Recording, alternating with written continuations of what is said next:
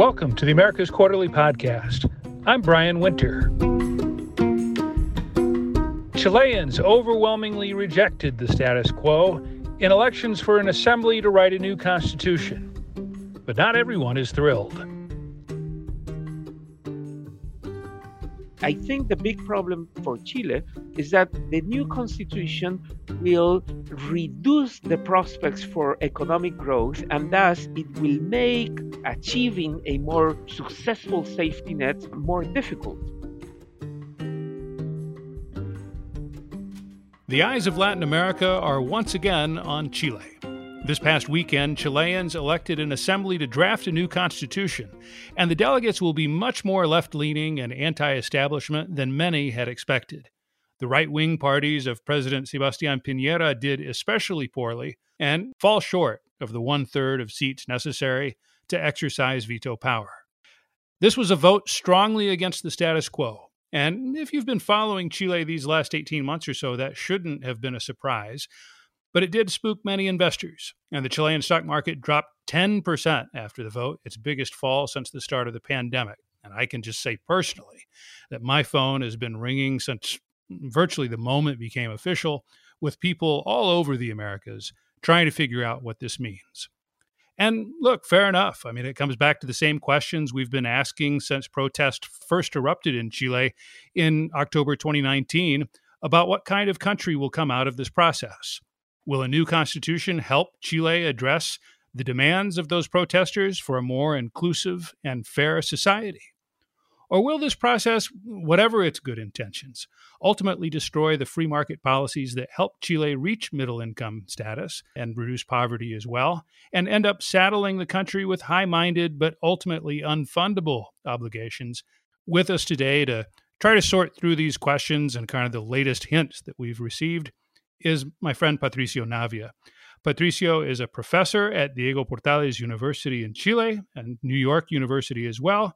He's also a contributing columnist and member of the editorial board at America's Quarterly. He was also, by the way, the guest on the first episode ever of the AQ podcast.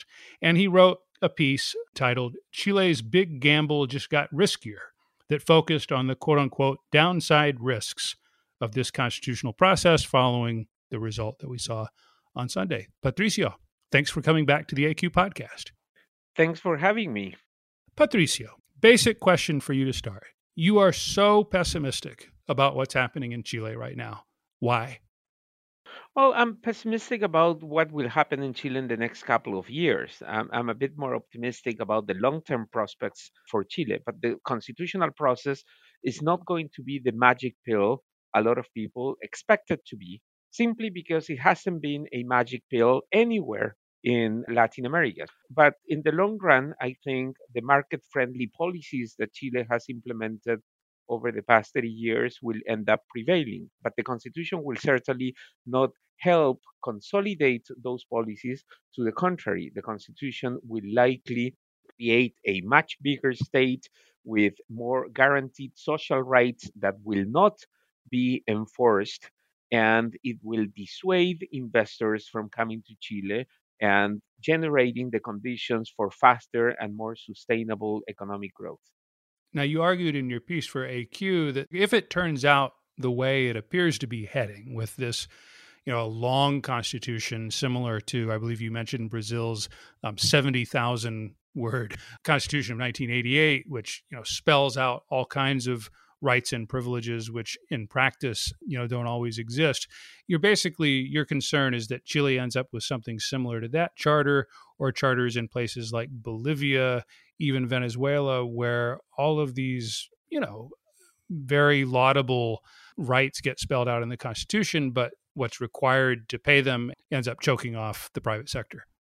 Yes, I think it's going to be more like Brazil or Colombia than like Venezuela or Bolivia. So I'm looking at the successful cases of new constitutions in Latin America over the past 35 years. So forget about Bolivia, Venezuela, or Ecuador. Just look at Colombia and Brazil, the allegedly two more successful cases.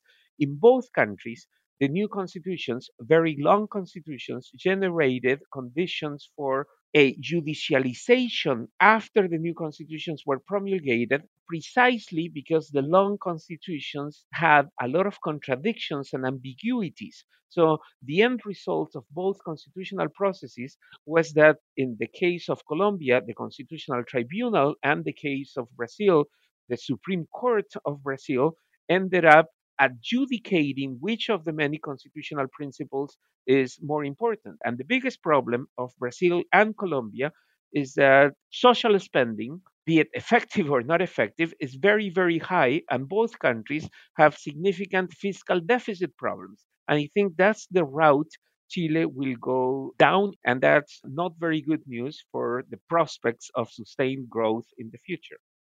But Patricio, let's go back to October 2019 for a minute when it's easy to forget because time has passed and of course we had this this pandemic in the middle which has caused so much devastation. But these protests were massive and you had 1.5 million people in the streets on one day, roughly equivalent, a little less than 10% of Chile's entire population on the streets. It was ongoing protests, most of them peaceful, some of them violent. And, there was a very clear expression, not only of a demand for change, but a particular kind of change, where, as you put it in an essay for AQ at the time, there were people who just felt like they had been shut out of the promised land of middle class status, that they were almost there, kind of at the gate looking in, but couldn't quite get there. And here we are now 18 months later. And, it seems like, again, that's what people seem to be voting for over the weekend was a rejection of the political status quo and a vote for a more robust state that will at least try to guarantee more fairness and sort of a certain safety net that doesn't exist now. Was it really, if we take the long view on this, was the outcome that big a surprise? Well, people demanded more social rights in 2019. And I think the big problem for Chile is that the new constitution will reduce the prospects for economic growth, and thus it will make achieving a more successful safety net more difficult. What specifically about whom was elected to be in this constituent assembly worries you and in your mind points toward that outcome of a constitution that tries to do too much? So I'm not really concerned about who got elected. I think the individual incentives for the 155 members, whatever they are, even if they were all right wingers, the incentives based on what they campaigned on is that they will put their own little pet projects into the constitution. So we're going to have a long list of guaranteed social rights that will carry a very high price tag. The real problem is that the new constitution is going to be a Christmas tree constitution with presents for everyone that the country will not be able to pay for. So the members of the Constitutional Assembly will sign the promissory notes and then they will go home. And the next government is going to have to find the resources to pay for all those social rights that are going to be guaranteed in the Constitution. Let's talk about some of the specific results, though. As I mentioned in the introduction, President Piñera's party did very poorly. And that's not really a huge surprise. His approval rating is around 9%. He's suffered, just one defeat after another, really going back to the beginning of the protests in 2019. Were you surprised by how poorly Piñera did? And is there anything beyond the obvious, disguste that he has suffered that explains the bad result? Well, no and yes, right? So we expected for Piñera not to do well in the election, and that's why most right wing candidates did not associate themselves with Piñera. In the campaign, in social networks, in the streets, nobody had pictures with Piñera. So right wing candidates distanced themselves from Piñera because they expected that Piñera would actually hurt them in terms of the votes they would receive. But what I'm surprised about is the low vote support that right wing candidates received. Only 23% of the members of the Constitutional Assembly are right wing candidates. And it was the worst outcome for the Chilean right in 30 years. Right. It's the worst electoral performance since 1965. Now, to a large extent, though, and some of the early results are showing that turnout was low across the board, but it was particularly lower in areas where the right is relatively strong. So it seems that many right wing voters didn't bother to turn out to vote. And to a large extent, that I think reflects the fact that the right doesn't know where to go in Chile today. Some people remain nostalgic of the Pinochet era dictatorship and they want to keep things as they always were, which is not very attractive electorally. And other people are trying to disguise themselves as social democrats, and that doesn't really go well with the right either. So we don't have a, very much like the US, we don't have a right that is committed to democracy and that offers a path forward for people who value market friendly policies. But correct me if I'm wrong. I mean, you're projecting that as a tactical mistake by the rightist politicians, but could it also be true that the ideas traditionally associated with that democratic right just aren't finding an audience in Chile right now? That what people really want is something more along the lines of that social democratic line that you were describing? Well, it might be that people want a bigger state. And I think the fact that Chile's market friendly policies sort of undermine the role of the public sector might have something to do with it. So in the US, most kids go to public schools. In Chile, most kids go to private schools subsidized by the state. So maybe people do want to have a bigger role for the state, but I'm not sure that people actually want a different model from the capitalist model that Chile has. So probably people want to tweak, improve, modify the system somewhat, but I'm certain that they don't want to be another left wing Latin American country. They want to be a Northern European country. So they want a bigger safety net, a bigger social welfare state, but they also embrace capitalism. You mentioned Patricio voter turnout, and it was pretty low. I mean, it was low in these more traditionally right wing areas that you mentioned, but it was kind of low across the board. It was only just above 40%. That's much lower than in October when Chileans voted to leave the previous constitution behind. What do you think caused this? I mean, it's not COVID because there was COVID last October as well. Is there something else? Well, yes, and I think that's precisely the point I'm trying to make, right? People see the Pinochet constitution as the culprit for everything that is wrong with Chile. So they wanted to destroy that Pinochet era constitution because they think that the new constitution will be the way out of the problems Chile has. So they didn't bother to go and vote to elect the members of the new constitution because they are looking at the upside gains, not the downside risks of the constitution writing process. Most people believe that the new constitution will create a public pension system, and they're happy with it, and they don't really doubt that whomever makes it to the constitutional convention will vote to create a new public pension system. So they didn't bother to go vote because they think that they will get a new public pension system no matter what. Patricia, I want to pause for a second and look at what's happening across Latin America right now because, if you look at, especially at the Andes, with these upcoming elections in Peru, where Pedro Castillo has a good chance of winning here in a couple of weeks. You look at what happened with the return of the MAS in Bolivia. You look at upcoming elections in Colombia and Brazil with the possibility that leftists could win there. Are we seeing another leftward shift in the region right now? I mean, what do you think this all means? I think people are voting against the incumbents. That's certainly the kind of things that we are seeing in Latin America. We'll see what happens in Mexico. They have midterm elections in a couple of weeks as well. And it seems that support for the ruling coalition will decline in Mexico as well. So this is consistent with the notion that people are punishing the incumbents because of the way they have handled the pandemic, because of the economic crisis. But it is also true that the pandemic has made it evident that the state in Latin America, state capacity is very limited. In many countries, the state doesn't really exist in the way we think of the state in more industrialized countries. There isn't really quality public education, the healthcare system is insufficient. So there are real problems in Latin America, and the quality of government services is very limited, and people are discontent with that, and they punish their governments for not providing what they think the government should provide. At the same time, would you agree that a Latin America with Castillo as president in Peru, Gustavo Petro in Colombia, Lula in Brazil, and say a figure like Jadwe, the communist mayor in Chile, I mean, that would look quite different from today's Latin America, no?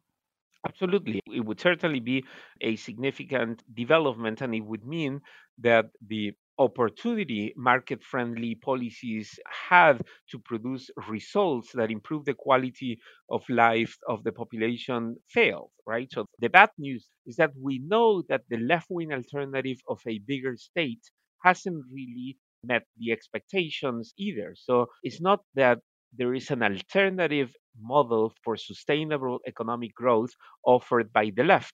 The left is really campaigning on we need to overcome capitalism, but it's not altogether clear as to what alternative the left is offering other than to pray for commodities to go up in value so that they can go back to the commodity boom early in the 21st century.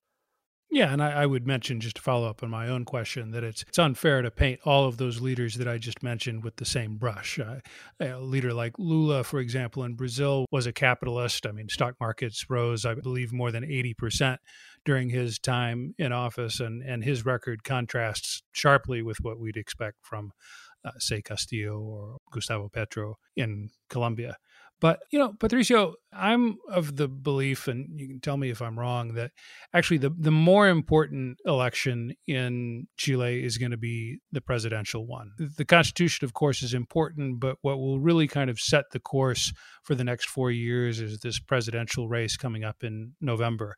And I have tried to make sense of this race. And we actually have a very handy candidates guide on the America's Quarterly site that gives thumbnail sketches and kind of profiles of each of the major candidates polling above around 5% of voter intentions.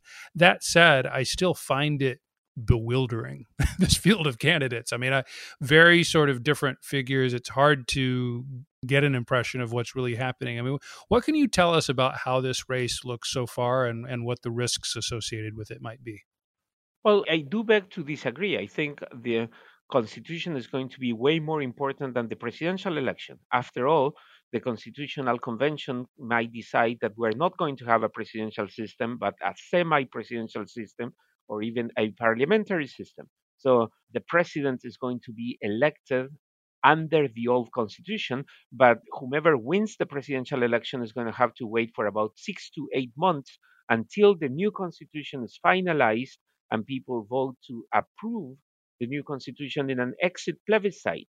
So the next government is going to have to sit and wait for about 8 months next year before they can do anything, waiting for the Constitutional Convention to finish drafting the new constitution.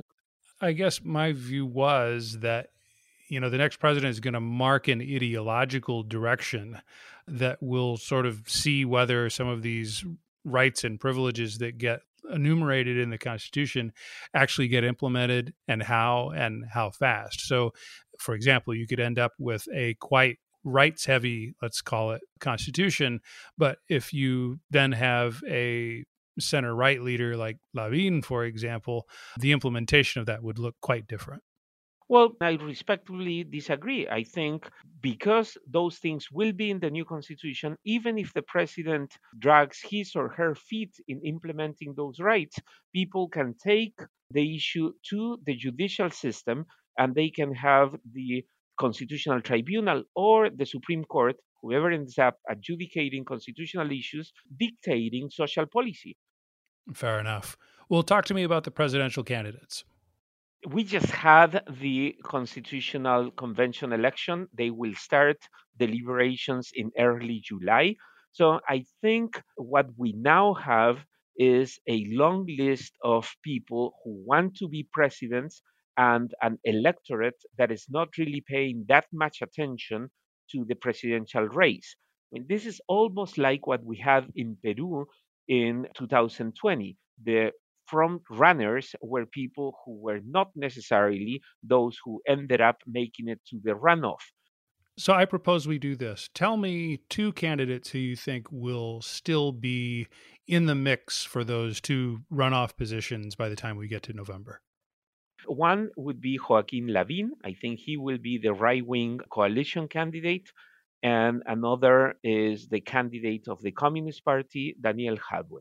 Joaquin Lavín is a traditional right wing candidate who was a supporter of the Pinochet dictatorship, who has had an evolution over the years, and who now declares himself to be a social democrat and who wants a national unity government. We could say that he would be the more market friendly candidate for the elections, but he's also a candidate of the past. He was first presidential candidate in 1999, a year before George W. Bush became president of the United States. So it's a long time ago for modern politics. Whereas Daniel Jadwe is the member of the Communist Party. He's been a somewhat successful, pragmatic mayor of one of Santiago's popular districts, Recoleta, but his views and his government program give a very, very important role to the state. He's been very clear in that he wants to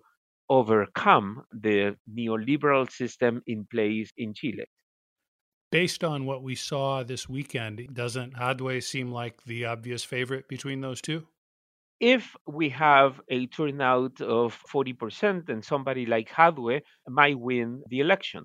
Normally, in presidential elections, we tend to have a significantly higher turnout, close to 55%. So there might be differences. But I do believe that if you have a runoff between Lavín and Hadwe, it's not altogether clear that Lavín would be the favorite. Patricio, as we kind of move towards a conclusion here, Chile is a country that I've spent some time in over the years, going back 20 years or so.